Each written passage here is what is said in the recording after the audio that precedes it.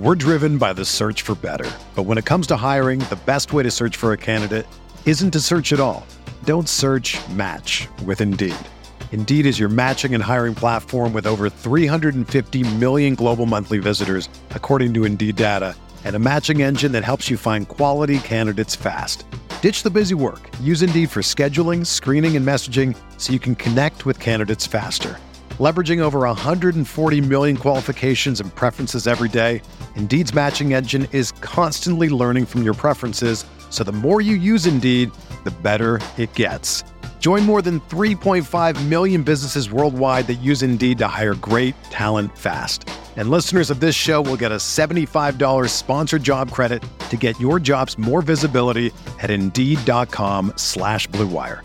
Just go to Indeed.com/Blue Wire right now and support our show by saying that you heard about Indeed on this podcast. That's Indeed.com/Blue Wire. Terms and conditions apply. Need to hire? You need Indeed.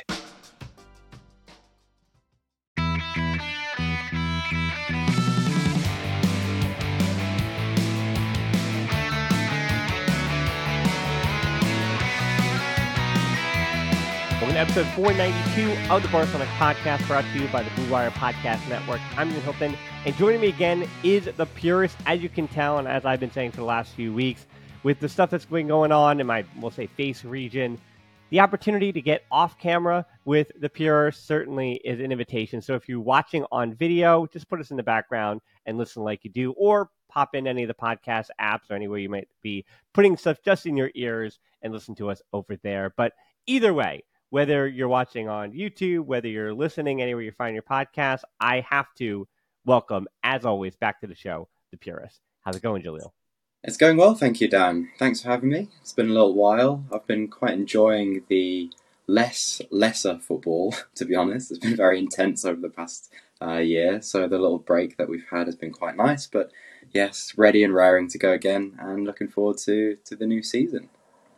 Well, I was excited to have you on last Thursday and last Friday and Saturday and Sunday because we were supposed to record when Ousmane Dembele was holding that PSG shirt, so I had something to use as the JPEG for the image, or for the show, and for something to kind of say, okay, it's the end of the era. How do we cap this off? But because Dembele, PSG, and Barcelona all refused to get something done, and they refused to push this along, something that we know is still a certainty, we're going to talk with the idea that Ousmane Dembele, regardless of the blockade of the move at the moment, that is all going to happen. But first, we're going to talk a little bit about why Jaleel's on the show, and that's to talk a little bit about the nuance of the different tactics we saw, the styles, even the simple formation that we saw from Xavi. So with the Gamper Trophy match left tomorrow for the preseason, that's it. Then it's Liga begins.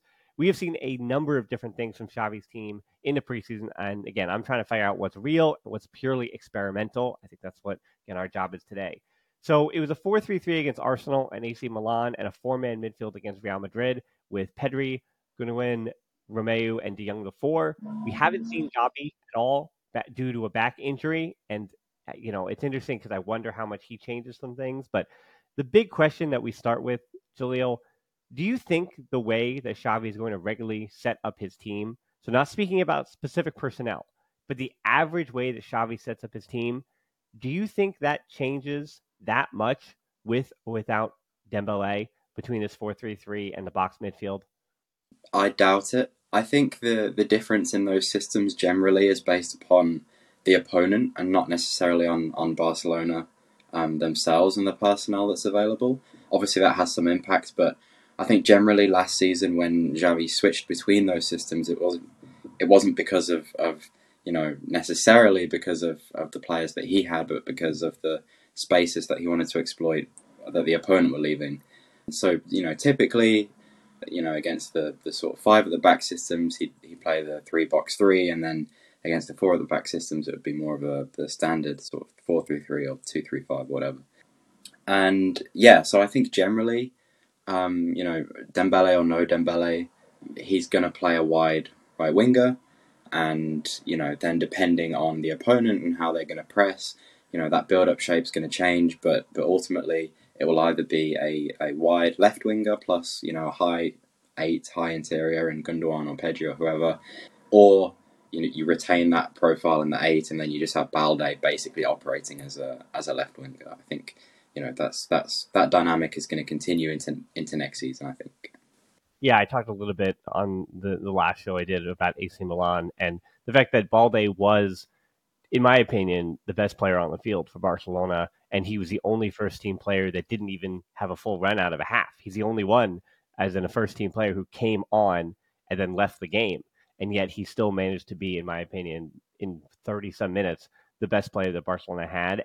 And I think this could have happened whether Dembele was around or not. I think you're going to see a emphasis and a flip where the space that is going to be explored in transition is going to more regularly be on the left side through Balde, because as I said, and I've heard you say, the principle this year is really going to be for Balde, especially. It's a matter of how comfortable can he get in numerical disadvantages up the field, as in when he has space, that being Balde, and he attacks it. He might be attacking with just Lewandowski against 4 players backtracking, but Xavi would much rather get him up there and get the ball up there and then see what happens than to try to slowly build up, as always. Like, having him cut it back just doesn't make sense for Xavi. And I think that's one of the things that people criticize Xavi about, where it seems antithetical that his team, I mean, a Barcelona team, would be so vertical. But as we've talked about before, I mean, that is what has made Ousmane Dembele, in theory, the idea of Dembele, so essential to that system, and that is the chaotic verticality that he adds. And that also brings up the discussion point about rumors this week about Ansu potentially gone again, but I don't think, well, I can answer that one. I don't think that one is about style and preference and anything like that. But the Neymar rumors, while they are also not about style or preference or anything like that, in theory they could be, but I don't know. As much as you'd like to galaxy brain this whole thing, Ansu and Neymar, when you see those names, that is about wage bill, that is about agents, and that is about the business side of football. I would imagine so, yeah. And I think the reality of the situation is that we're looking at a season in which, assuming, I think I'm not going out on a limb to say that Neymar won't be at Barcelona next season, and that Ansu Fati will, but regardless, the reality is that Balde, in the absence of Dembele, is really going to have to take on quite a massive responsibility. And I think we sort of touched upon this last season, at the back end of last season, when we were talking about this vertical system from Xavi and whether a left winger needed to be signed. And the person that is fulfilling that role is Balde. And as you point out, if the sort of overload to isolate strategy continues, which I assume it will, rather than it be a left-sided build-up switch over to Dembele, it's going to be a right-sided build-up switch over to Balde, which we saw already against United in the Europa League second leg, especially. That was a heavy part of the strategy that day, and I think it's going to continue to be, and that does put a huge burden on Balde. Whether he can live up to that responsibility or not, I'm not sure. But in terms of like you say, the ability to exploit space, essentially, we talk about Xavi's system being mostly about just creation and exploiting space. In the loss of Dembele, you've lost your biggest space exploiter, and the next person on that list now probably is Balde, which is kind of crazy coming from where he was at the start of last season. For me, it's not enough, actually, and that's why I caused a bit of a stir on Twitter when I said that Dembele's loss was kind of a step backwards for the squad, and I maintain that just because of the profile that he is, and that ability to exploit space, which the whole system is based around. For me, just having Balde do that, especially when he's going to be left back, at the start of build-up patterns a lot of the time, is not enough. And I would prefer to have somebody in the front three who is more comfortable in bigger spaces, essentially. I think the game is becoming a lot more compact in the first phase in terms of the press, and the space is almost always in the big games behind the opposition line. So, to have that Dembele type threat is essential. But, without going down that road too much, it kind of now falls into the hands of Balde and potentially Abde as well. And yeah, we'll see how they do. I do have my reservations, I've got to admit. With Dembele, it's so interesting, though, because we're talking about, again, the idea, the theory. Even last year, when you saw that Xavi's admitted that he's become an essential part of his project. He really enjoys what Dembele is, what he provides. But beyond the eye test, just even the numbers, you can replace 8 goals and 9 assists from a winger in your season. 2 of those assists, by the way, came against Victoria Pilsen, so not to throw those out, but kind of almost throw those out a little bit. You had 2 assists in the Liga from against Real Valladolid when Real Valladolid were getting shellacked by Barcelona 4-0 at the beginning of the season. And other than that game against Athletic Club with a goal and 3 assists in last October and like the middle of October when Dembele was really playing well and Barcelona were getting results any way they could in the first half of the season. And how much have we really seen from Dembele, especially in big matches too as well? Like when the lights got brightest, Dembele has never showcased an ability to kind of rise above that. And he continues to be, I think, for you and I, and it's so odd because I'm not pushing back on the idea, and I actually agree with you. I'm just not as good at getting hate as I used to be on the internet, the way you are now. So welcome to the party. But I feel like I agree with you that Xavi's system does take steps back without Dembele as far as style and the way he wants to play. But it's kind of the argument I always make about Rafinha and what the purpose of Rafinha is. And we saw the same thing in the preseason. If you just narrow Dembele and Rafinha down to goal contributions, giving just goals and assists and hockey assists and things, then Rafinha is certainly as valuable or more valuable than Dembele, of course. But as I said, that's why people are arguing about Rafinha and saying, "Oh, kick him out, like he's not good enough, he's done." Because again, all Rafinha seems to be able to provide is his goal contributions, which again, I know is the whole point of it. But stylistically, Xavi basically says, okay, if we get a goal or 2 over the course of a few weeks from Rafinha and they go in at the right times, then we're taking the results. And when Rafinha scores or assists, you are winning games 1-0 and you are winning games 2-1 or you're luckily getting by with 2-0 with a late goal. And when Rafinha is your winger, that's kind of what's happening. And Dembele is the possibility, the potential of winning 4-0, of really running away with it, of inflicting your style and your personality on the opposition. And it's such a weird thing, right? Because I think you and I both come from a very romantic idea of the way that there's not say there's a perfect way to play because there isn't, but with this team and this personnel and the thing that Xavi's trying to build, there is something that's going to be beautiful or can be beautiful every time. And yet we watch the AC Milan game and there's this cognitive dissonance about, but maybe Xavi just going to go, not to say purposely 1-0, but maybe this team is still a team that's built in the 1-0s, in the fight and defend and work hard and all that the nuance of ball retention in the final third, that is all great and dandy. But again, Araujo might be the player of the season because that might really be who Xavi's team is going to be this year, with or without Dembele. We're driven by the search for better. But when it comes to hiring, the best way to search for a candidate isn't to search at all. Don't search, match with Indeed. Indeed is your matching and hiring platform with over 350 million global monthly visitors, according to Indeed data, and a matching engine that helps you find quality candidates fast. Ditch the busy work. Use Indeed for scheduling, screening, and messaging so you can connect with candidates faster. Leveraging over 140 million qualifications and preferences every day, Indeed's matching engine is constantly learning from your preferences, so the more you use Indeed, the better it gets. Join more than 3.5 million businesses worldwide that use Indeed to hire great talent fast. And listeners of this show will get a $75 sponsored job credit to get your jobs more visibility at Indeed.com/Blue Wire. Just go to Indeed.com/Blue Wire right now and support our show by saying that you heard about Indeed on this podcast. That's Indeed.com/Blue Wire. Terms and conditions apply. Need to hire? You need Indeed. When you think of great duos, who do you think of? Jordan and Pippen or LeBron and Dwayne Wade? I mean, I talk about basketball a lot here on this podcast, but for the Barcelona version, there's Piqué and Puyol or Piqué and Mascherano, or the easy example of Xavi and Iniesta. And as you can hear from my voice, the perfect teammates aren't just professional athletes. It's cold season. I guess the flu and cold medicine, perfect teammates as well. But in this case, when it comes to growing your business, that's you and Shopify. Shopify is a global commerce platform that helps you sell at every stage of your business. Shopify helps you turn browsers into buyers with the internet's best converting checkout, up to 36% better compared to other leading commerce platforms.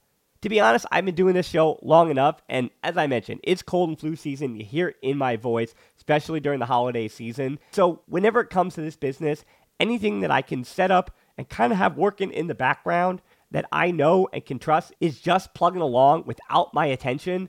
Those are the things that I really value at this point. So when my brain is foggy and all I can do is manage to turn on the microphone, talk to the guest, or just talk to myself and get out a piece of content, everything else, having that all automated or working in the background, that's been important to keeping me sane. And that's the thing about something like Shopify. What I do love about Shopify is how no matter how big you want to grow, Shopify gives you everything you need to take control and take your business to the next level. So no matter how big or small, how good of a month or how bad of a month, things are just the same working in the background. Shopify powers 10% of all e-commerce in the US, and Shopify is the global force behind Allbirds, Rothy's, and Brooklinen, and millions of other entrepreneurs on every size across 175 countries. Plus, Shopify's extensive help resources are there to support your success every step of the way, because businesses that grow with Shopify. Sign up for a $1 per month trial period at shopify.com/tbpod, all lowercase. Go to shopify.com/tbpod now to grow your business no matter what stage you're in. Shopify.com/tbpod.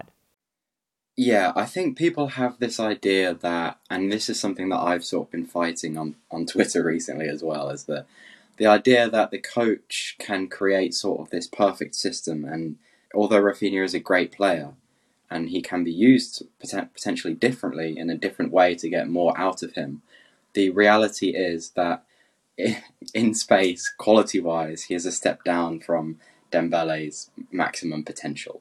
And in order to win games 3 or 4-0, like you're saying, you just need quality footballers. It's really that simple. People try and come up with, the coach hasn't created this perfect system that can do this and automation and all the rest of it. Sometimes you just need great players. You look at the great Barca teams that have dominated and won games by those margins in the past, is because they've had Ronaldinho's and Neymar's and Eto's and Henry's and David Villa's, and we're talking about Balde's and Abde's and even Rafinha's, who I would argue isn't at that level of just pure, decisive quality. And so, I think it might be the case, like you're saying, that until that quality is in the team, that then you have to be okay with winning the 1-0s and the goal contributions from a Rafinha from that area of the pitch are very valuable until you can start pushing the envelope with elite quality, which is what Barca fans kind of expect from players that aren't that. And yeah, so for me, it's a lot simpler than it is often made out to be. I think Rafinha can be a great footballer, and I do think that if you get in a creative right back who can overlap and ask him to do a slightly different job, then we might even be able to see more out of him consistently. But in a pure qualitative sense, give him the ball and make something happen, please. He's not as good. And so the team suffers a little bit because of that. Well, you said a word there about doing your job that I kind of want to latch onto, because another idea that you and I think seem to overlap on is that with the freedom that Xavi allows his top players in his system, it is kind of interesting that we'll say Xavi's system is also built with this idea that I want to give my best players, the top tier guys who are elite at their positions, I want to give them freedom and allow them to fully express themselves. And if everybody else does their job to the letter, to the T, then we can have positive results. One of the things that I've liked about Oro Romeu so far, I want to continue to dive in and think about him as well. I've been working on a thing on the side as well that you can look out for on the channel or on the podcast shortly. But Oro Romeu seems to be the guy we thought he was, if that makes sense, at Girona. At Girona, he allowed others to have freedom, and he did his job to the letter. And at Barcelona, early on, the Arsenal game created the memes about, without Busquets. Now Barcelona has completely fallen apart, but based on the Real Madrid and AC Milan matches, which again, it's a preseason, nobody cares, but also don't care about a result where Arsenal's in full, almost in regular season form, ready for the Community Shield, and Barcelona is starting their preseason. So don't get at me with all those goals if you're not also going to recognize the goose eggs that came up against Real Madrid and AC Milan. So again, either care about the goals or don't. I don't want to hear it. But the point I'm making there is against AC Milan, yes, goals came through, but you saw that Xavi, and we're going to talk about the press at the end, but there was a lot of experimentation. I will say that. There was a ton of experimentation in that midfield with Orhume stepping on the field for the first time for Barcelona. And then against Real Madrid and against AC Milan, I saw a lot less of that experimentation. It was a lot more of the same patterns of play and that we saw from Barcelona last year with Busquets. And we are seeing, and I know you talked about De Jong before, we are seeing more freedom, more expression from Dembele, from De Jong in the preseason, and we know that Pedri had that green light last year, but he also has that green light deeper in the field now too for Romeo in a way that Busquets, again, with the ball, with long passes, with horizontal passes, just his accuracy solved problems for you when Barcelona had the ball in a way that Romeo, that's not his game. So those horizontal passes are going to be coming a lot more from De Jong and Pedri and a lot of build-up. And again, we're transitioning to Pedri in a second. But the TLDR of that whole thing that I'm saying now is that Pedri, De Jong, Balde, trying to think. I mean, Dembele was on that list. Those are players that are allowed freedom. That if they play just fully to the potential of what they can do, not even what they're supposed to, but what they can do, then Barcelona can be flying high because, again, Romeu, I mean, Araujo is Araujo, sure. But even Lewandowski, like, what are you supposed to do? Where are you supposed to be? If you're there where you're supposed to be, Lewandowski, he's going to score the 30 goals that he's expected to score. Gabi the same way. That's why Gabi started in that four-man midfield. Because he's given explicit instructions, and if Xavi, or that being Xavi, but if Xavi gives Gabi the instructions as that inside forward, and Gabi does his job, that makes Barcelona better because Gabi supports Pedri as the right interior and De Jong in behind him.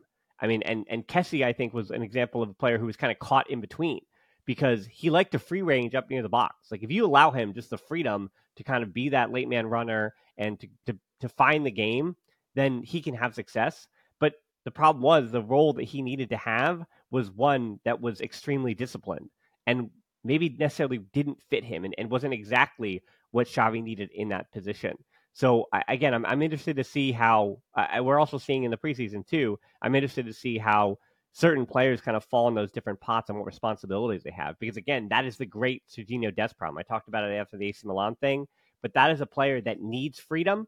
And I said it before. There's a good player in there. There still is. I'm not saying I believe in him because he's an American, or, well, he plays for the U.S., whatever else is American. But it's not that I don't believe in him. It's that he needs to be a free right back. He needs to have a big 34-year-old tackling English center back, right center back right next to him to protect him. And he has to have a defensive midfielder there to protect him as well, because he's a player that does not do well in positional play, in this is what you have to do, this is your job, and go forward at these times, defend at these times. Serginho Dest has to basically be a freestyling right back upfield and then know that, hey, we're not making you press, we're not making you do anything elaborate as a right back defending. You just come back here and defend in a flat back 4 or a flat back 5 and defend that way. And I think that is what makes Dest struggle so much, because he is a personality and wants to be one of the green light Balde, De Jong, Pedris, but he's not ever going to be that at Barcelona. He's always going to be asked to be a right back with a specific job.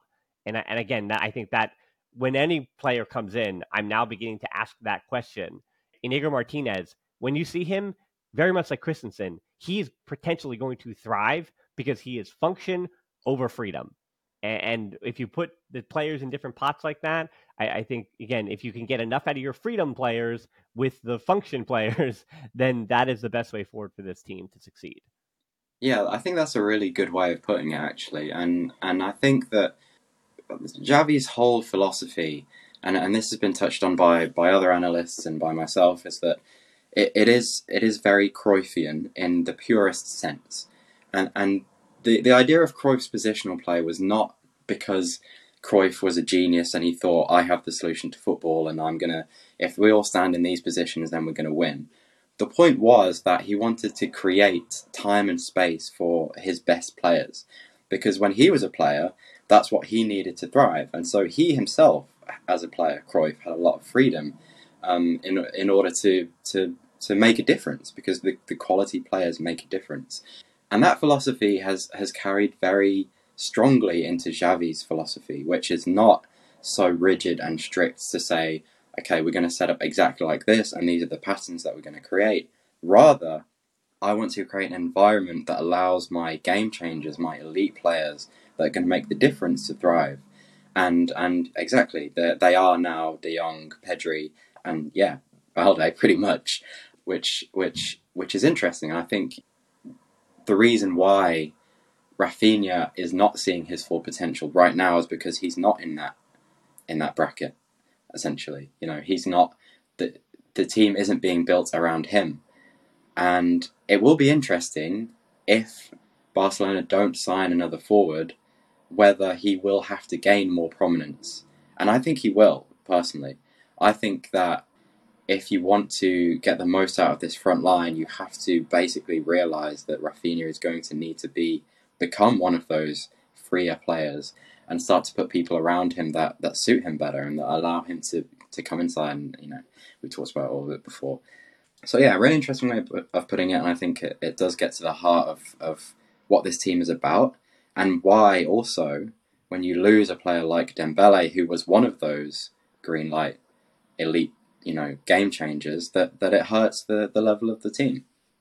Well, it's interesting because we know that philosophy-wise, I don't want to get too into the weeds with this, but we know that Cruyff, a lot of the ideas that he brought to Barcelona as a manager were contrived from his time with the Netherlands and with Ajax, even more so than his time with Barcelona.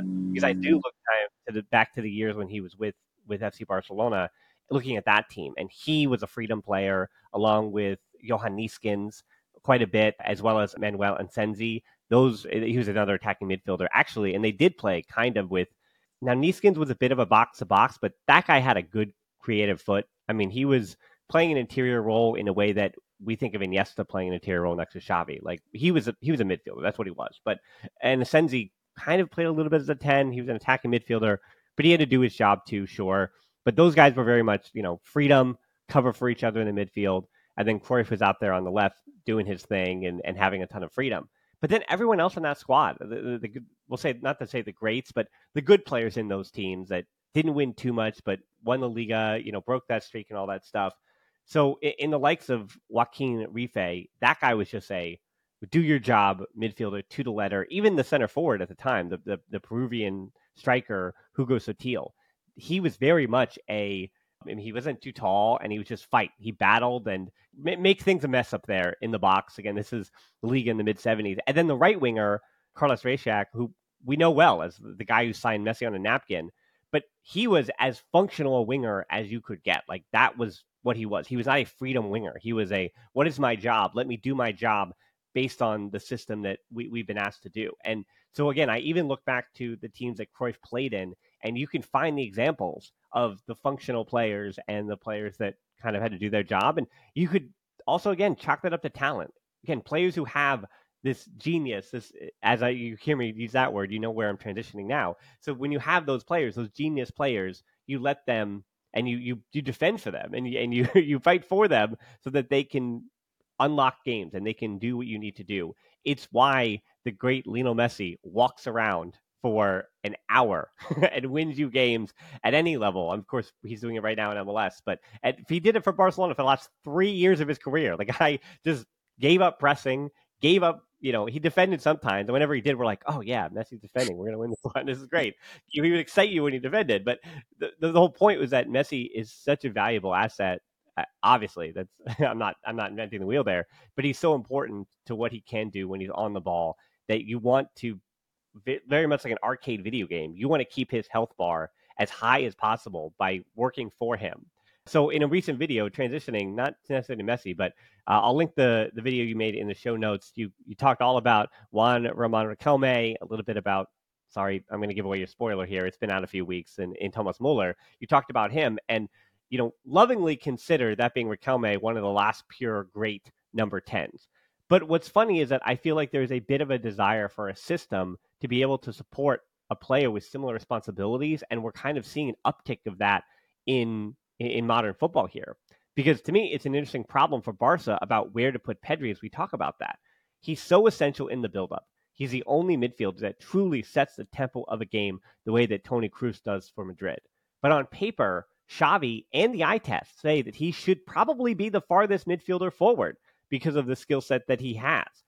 With Gundogan actually adding quite the wrinkle to that situation in a good way, honestly. So, I mean, that is why Xavi went out and is, I truly believe, like, so excited about Gundogan. Like, he's so excited to have that midfielder in there. The question with Pedri is not, obviously, it's can he stay healthy? That's number one. But questions 2 and 3 and 4 are all about where does he go? And when he's in those positions, where is, not to say the most freedom allowed to him, but you cannot give him too much freedom because then Pedri will run himself into the ground around the field. That is what he's going to do. He wants to be involved in everything. So how do you put little restraints on Pedri and take care of him on the field? Again, I'm not just talking about protecting him when he gets tackled. I'm saying we know that he's the best on the team at ball retention. So in theory, he should play deeper. But again, his final ball and his understanding of that pausa in the final third on how to redirect a back line that is moving horizontally, not vertically, but how he moves a back line horizontally better than everyone else on the team as well.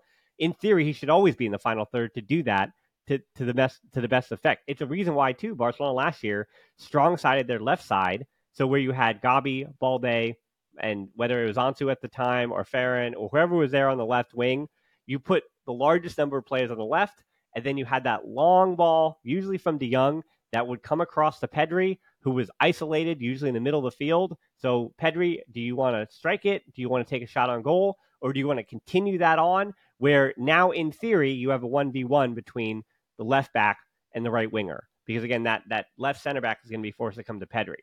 And that is a huge responsibility in the final third, to put him at an island like that and trust him that if he loses the ball in that situation, you're done. You're dead to rights because it is going to be a 3-on-2 or a 3-on-1 coming the other way. But Pedri so very rarely bundles and fumbles that situation because once you get it over to the right winger, now you're in the proper rest defense. Now you're in the proper defensive shape to make sure that once Dembele or Rafinha or whoever is on that right side, once he loses the ball, you're now set up to try to get it back.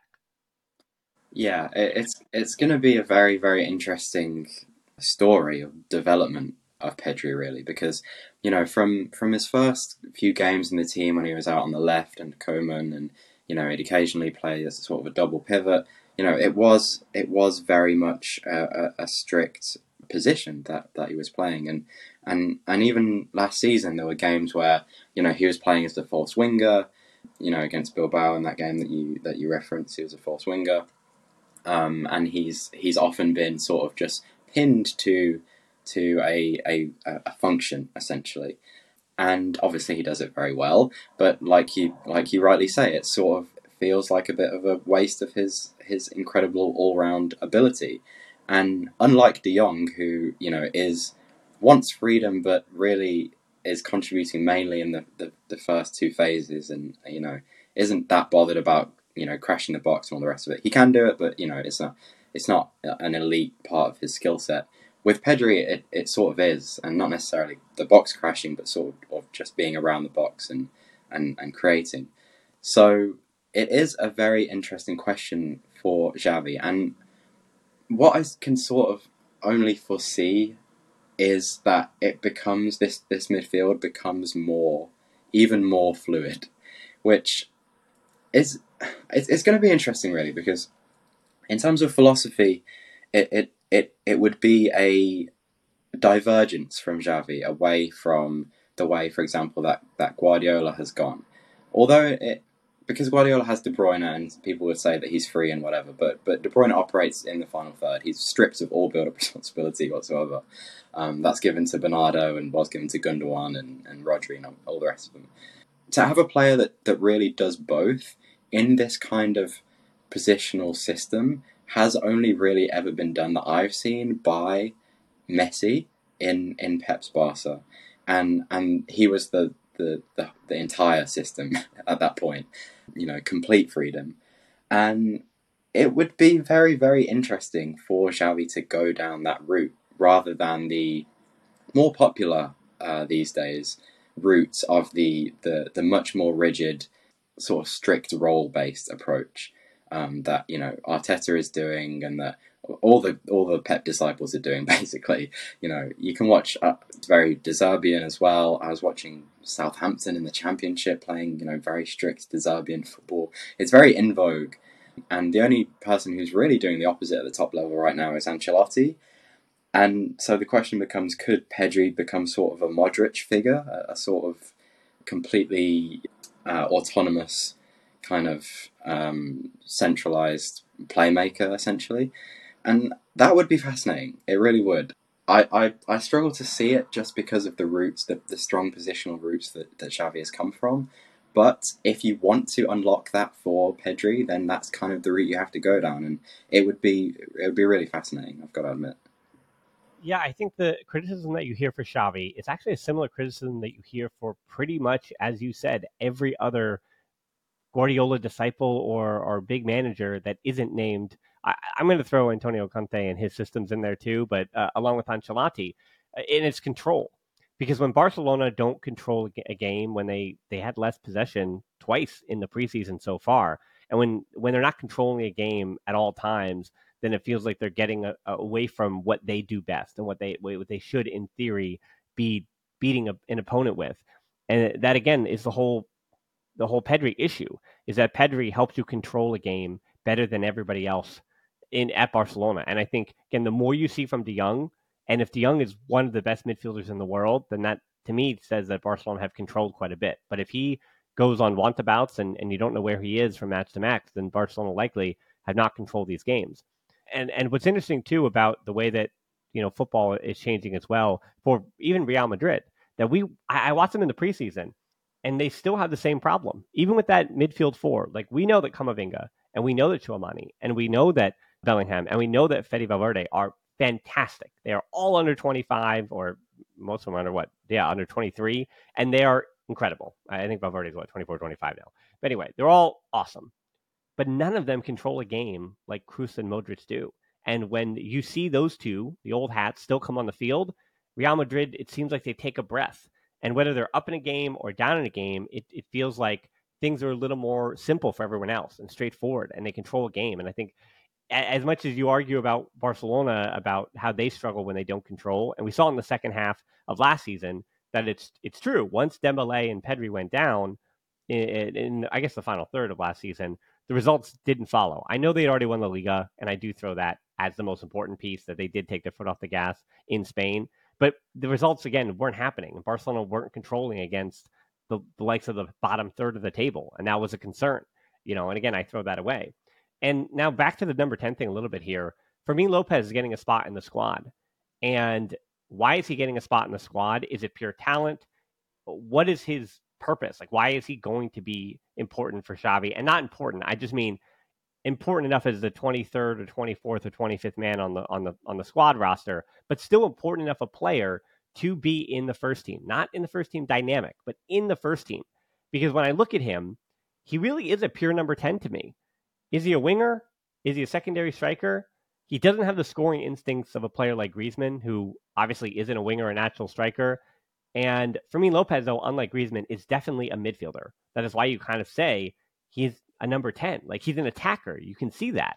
But it's also quite obvious, regardless of how good his preseason was, you don't base the function of your front five on a 20-year-old who is your third best 19 or 20-year-old high interior midfielder, right? Like, that doesn't happen. But Fermin Lopez to me is interesting because he is kind of a throwback to as pure of a number 10 as you could possibly get. His ball retention isn't as good, I think, as again, those pure number 10s that you build a team around. But yeah, it is interesting to me that Xavi is prioritizing keeping a player like that in his 25. Like, he doesn't have to. Like, I mean, for FFP reasons, maybe he will. But the point is that he could find some other player from the academy. Like, why is it Fermin Lopez instead of Mark Casado, who does play a different role and does fit a different thing. But Xavi's like, oh no, we're good on that, on the Casado position at the defensive midfield, at the pivot spots, but I will take as many high interiors as you could possibly give me. That is why they still want Bernardo Silva. He is still the dream for Xavi and the club. And I guess I should say the last 48 hours have turned that into a dream to a dream that is shut down. But regardless, so speaking of that pursuit, I don't know. Like Fermin Lopez, in theory, I think can solve some of those holes that Xavi feels like he still has in his team. Is that where Barcelona needs to be putting their money? I mean, or for Bernardo Silva would have been a loan with a mandatory buy. So really their money for next summer even, is that really where they should still be putting their resources here? It seems like Xavi really is prioritizing having high interiors that he trusts. I mean, more and more and more, as many as possible. I think Xavi, to simplify it, just cares about talent. He really, really cares about just having the highest quality possible. And he's willing to put faith into quality over players that are just going to do a job. I think Dembele is the perfect example of that. That Xavi, despite the inconsistency and despite the frustration and everything, he saw just pure ability that can take you to another level. And he's willing to back that more than some managers will at the top level, who would prefer players who are just going to sit down and take his instructions. If I'm completely honest with you, it seems to me that Xavi is less interested in this might be controversial, but in sort of just all-out coaching, as in I'll sit you down and make you a better player. I don't think he's interested in doing that. I think he wants to take great players and form an environment that allows those great players to thrive. This isn't like, I don't think Xavi is a Klopp in terms of he's going to sign these sort of like under the radar players and then maximize their ability. It doesn't come across to me that he's interested in that. He just wants pure quality. And having been a player that's played at the top level, I think he recognizes that is what is the difference ultimately. So I think when he sees flashes of brilliance like we saw from Fermin Lopez, that you might get a player who's better at ball retention, or who might be a bit more disciplined or whatever. But if they can't produce that moment, then it feels to me Xavi isn't interested in betting on them. And that's the reason why he wants Bernardo Silva, in my opinion, is that he's a supreme footballer. And, I've seen conversations in the media about, should we get Lo Celso because, of age and specific tactical dynamic and all the rest of it. And, it's interesting because I'm going to be the tactics guy and I'm the one reducing it all to, A is better than B. But sometimes in football, it can be that simple. And I think with Bernardo Silva, it is just about getting a high quality footballer in over multiple positions. And so, yeah, I think, in the long term for me, that is what seems to be Xavi's main interest is to get a higher quality as possible and then create an environment for that to thrive, as opposed to, I've got all these intricate little pieces and I want to knit together this perfect system, if you like. Yeah, I mean, I think too, like, I want to push back on this idea that, especially the Cancelo-Fresneda debate has kind of kickstarted this all exactly. week, that there's so many people I see who are complaining and saying Xavi doesn't bet on the youngsters, he doesn't bet on this or that. And I think, not to defend Xavi, but like, look at the average age of the squad, like start there.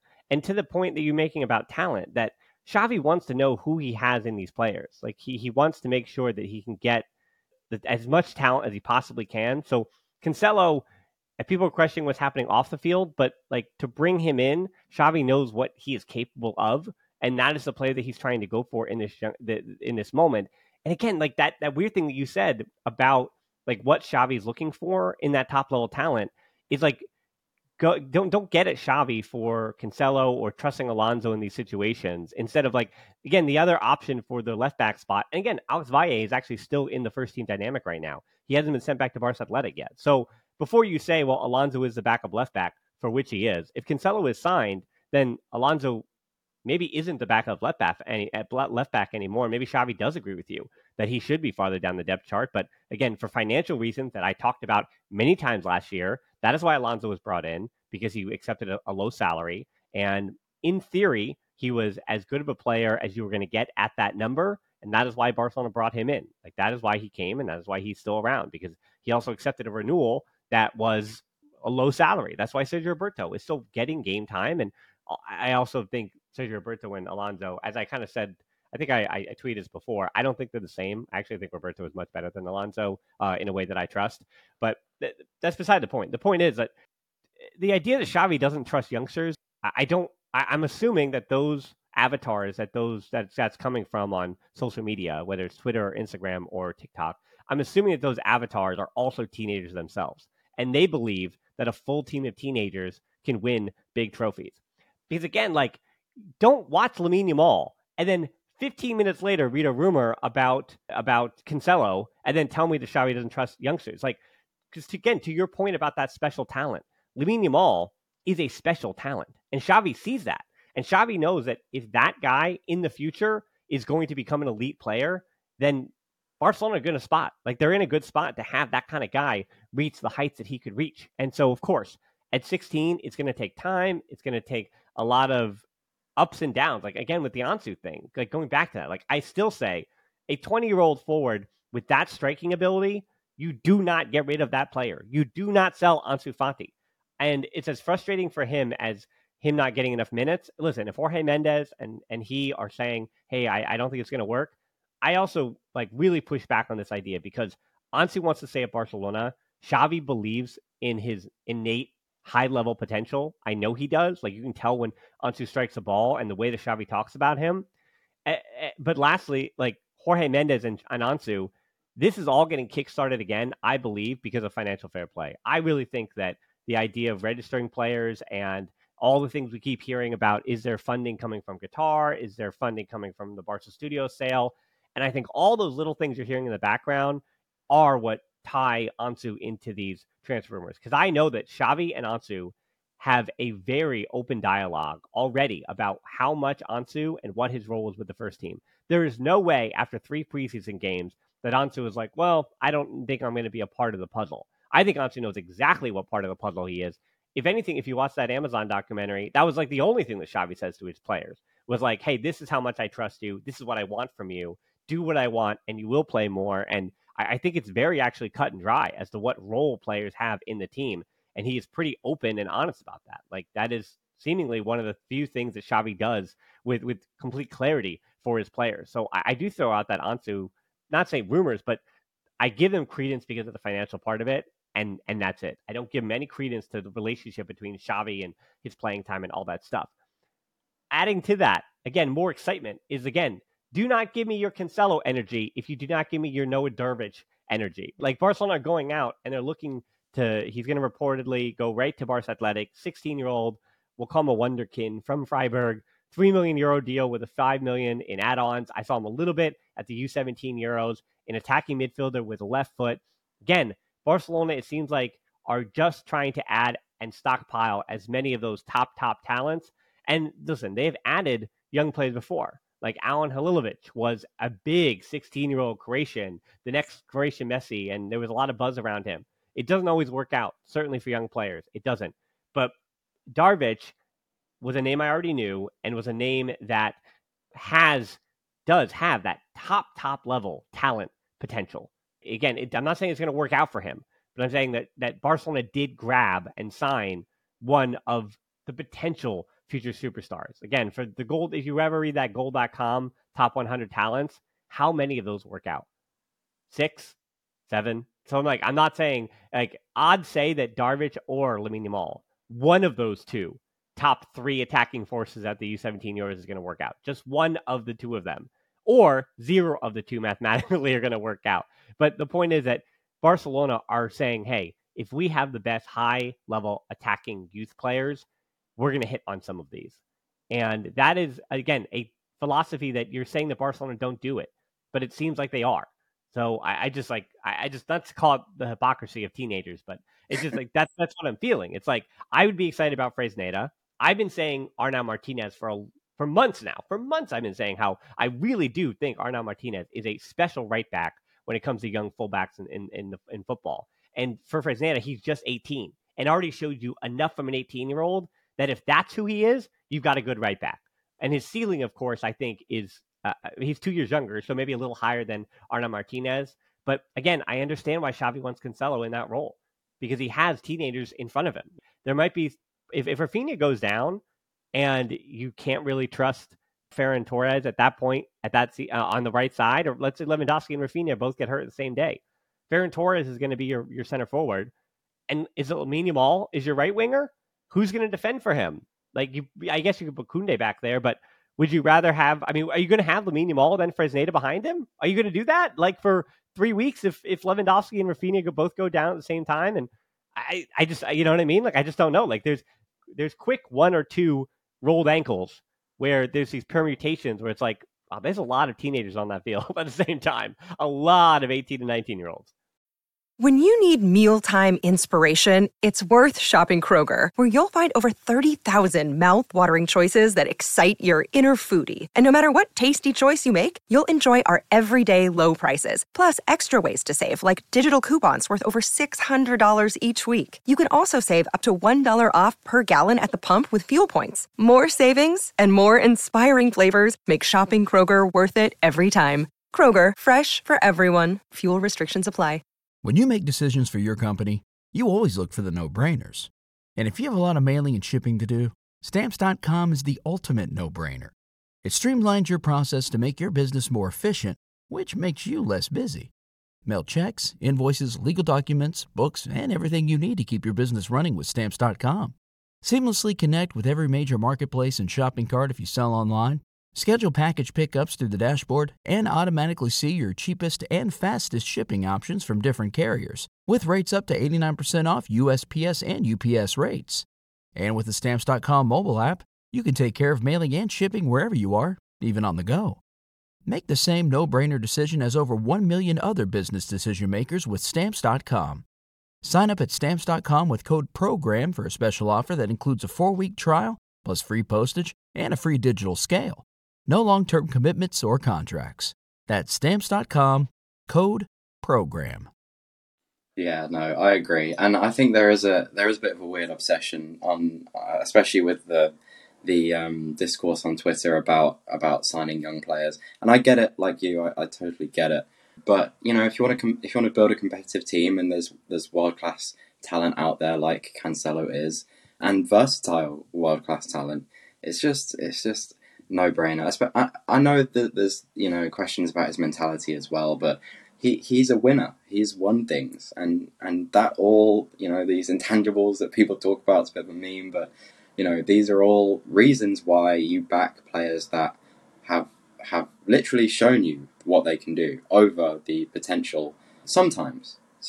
And in this specific case, the Cancelo case, I'm pro Cancelo because I just think it makes sense in terms of the versatility, especially. But at the end of the day, you know that you're getting a world class talent, and that's how you win things with world class talents.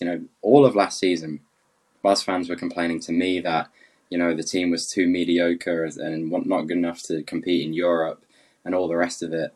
And at the same time, you're telling me we should sign this 18-year-old, to become the starting fullback. That doesn't make sense. You're not going to win the Champions League. I'm sorry.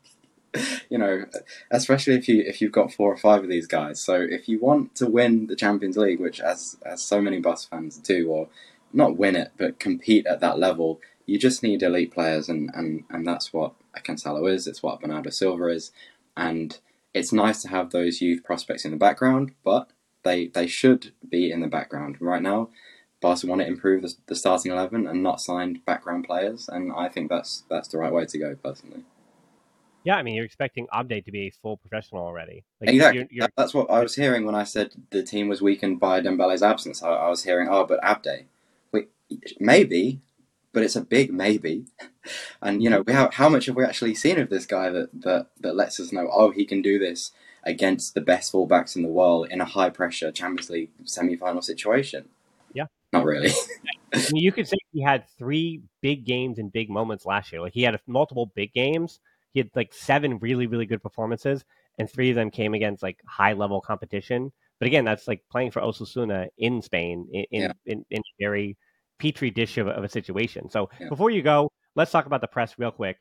One of the themes of the preseason that I kept talking about is the idea of the depth drop-off that we're kind of getting into here, which for the last few years has been at many positions. But to me, in the preseason, looking at the squad now, it seems like we've narrowed that depth drop off to only a few positions, like not all of them, just lesser, a few of them. And I feel like Xavi set up his defensive setup with the exception of that completely nonsensical 1-0 win over Madrid in the Copa del Rey last season, which we need to talk about that match again and more, because what an outcross of a match for FC Barcelona and identity and all that stuff. But anyway, Xavi's defensive setup was based a lot on personnel last year. So, which is why when he found that 4-man midfield working in January, he hung on to it for dear life. And he said, I know this works. My press looks good. I'm so happy with this. And until players got hurt, he just as tightly as possible. And like I've said many times before, without Pedri's ball retention and pressing abilities, Xavi was unable to adjust in the latter part of the season. Do you think, from what you saw in the preseason, do you think there's a way for Barcelona to continue to level up their pressing patterns this season?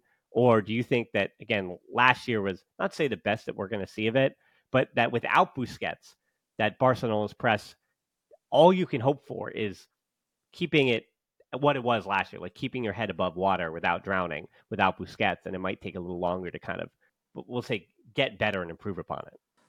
I really think that, one of the big features of the press last year that we didn't get to see in preseason was Xavi, because of how just relentless he is in terms of intensity and ground coverage, which is so massive.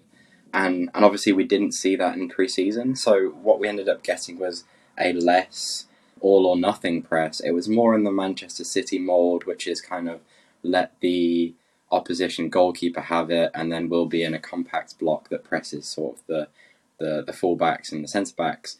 But I do think that's probably a more sustainable way to do it anyway in general, and it will help players like Pedri who don't have the legs to press like Xavi does relentlessly on a opposition pivot or whatever, to just stay there rather than have to relentlessly go back and forth, and every time you lose the ball, because Barca do lose the ball quite a bit these days, relentlessly press. It felt unsustainable to me, alongside the hyper aggressive press from sort of dead situations like goal kicks and everything else.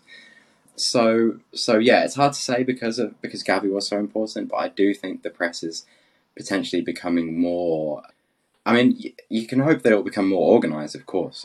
Organisation should improve as the players get to know each other better, and I think De Jong and Romeu were an excellent midfield block in terms of physicality and coverage and in discipline, but without the madman and Xavi running around up top, you're going to lose a little bit of intensity. And so we'll see whether that returns when he comes back, or whether Xavi is looking to be a little more conservative in that first wave of pressure.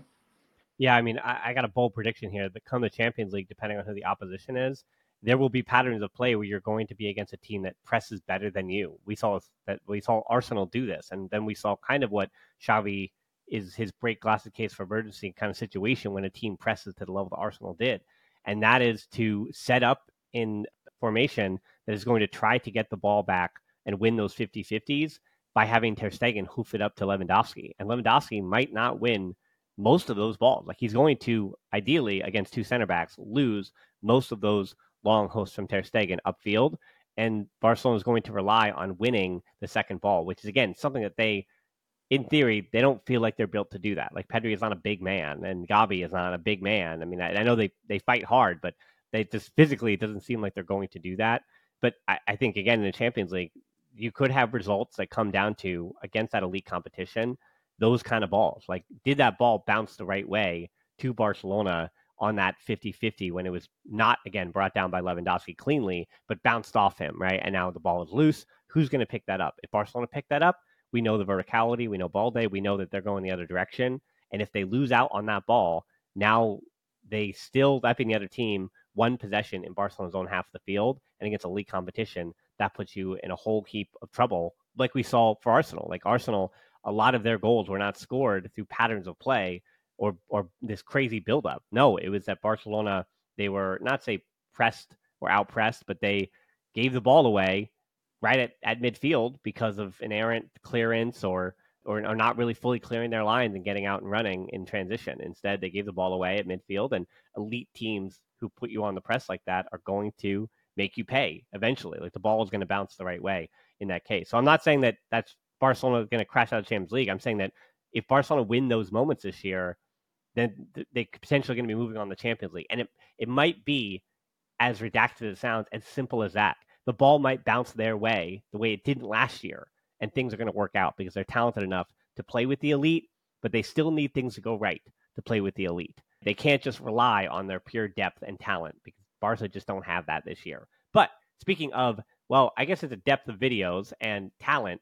You did say, I want to roll credits before. You did mention something about purist idea of football when talking about Johan Cruyff. So again, I do want to roll credits there. And, you're doing your own self-promotion. But again, for those 8 people, I think, who listen to my stuff or watch my stuff who are not aware of what you're working on, what do you got cooking? So interestingly enough, I've got a couple of preseason tactical previews for different teams coming up. One of them is Barcelona, of course. The other is Real Madrid, actually. So I am going to be looking at Real Madrid in an upcoming video and what they're doing with this new midfield diamond and with Bellingham as a 10. I think it's pretty interesting. Ancelotti's become more interesting to me over the last few months or so.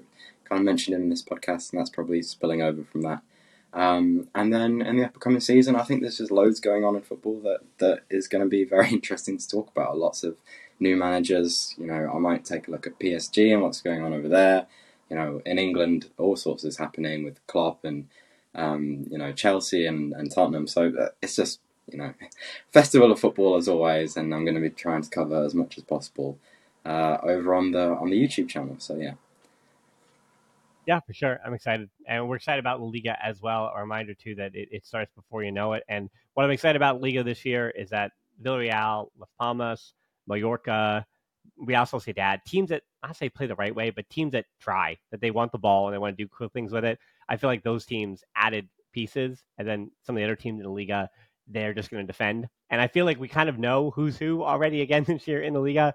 So there is something about that known commodity that makes it comfortable. Like, okay, it feels like a continuation of certain teams have the same style they did last year. And now again, you're adding Las Palmas, who's another team that I think has a really good shot of staying up because of the way they want to play. And their ceiling is like somewhere between 8th and 12th in the table, right? That's like their ceiling. And I'm excited to have another team like that who's willing to do that. But again, yes, follow him down in the show notes below. Get a link to all his channels if you're not aware already. Does some really cool stuff over there. I hope you're enjoying what I've been doing in the preseason, but almost a reminder too that, yeah, as I continue to kind of work through the video portion of things, what I'm going to do for match reviews, people seem to have enjoyed these, we'll say, audio only long podcast / match reviews that I've been doing. So if that's what you want to keep seeing, where they don't come right out after the game, they come out 10, 12 hours after I've been really able to work on the graphics and figure all that stuff out. If you're liking what you're seeing there, give me some feedback on that, because again, it lets me put stuff out for the podcast listeners. It helps me do stuff for the video viewers and helps me do all that different stuff. So yeah, hit me up on Twitter, Instagram, Patreon, Facebook group, whatever, YouTube as well. That's easy stuff. I see all those comments as well, even if I don't respond. So I do see everything. I appreciate the feedback. Most importantly, with just a Game Pair trophy left, thanks for listening to the show. Until next time, we'll talk to you soon. Sports Barca.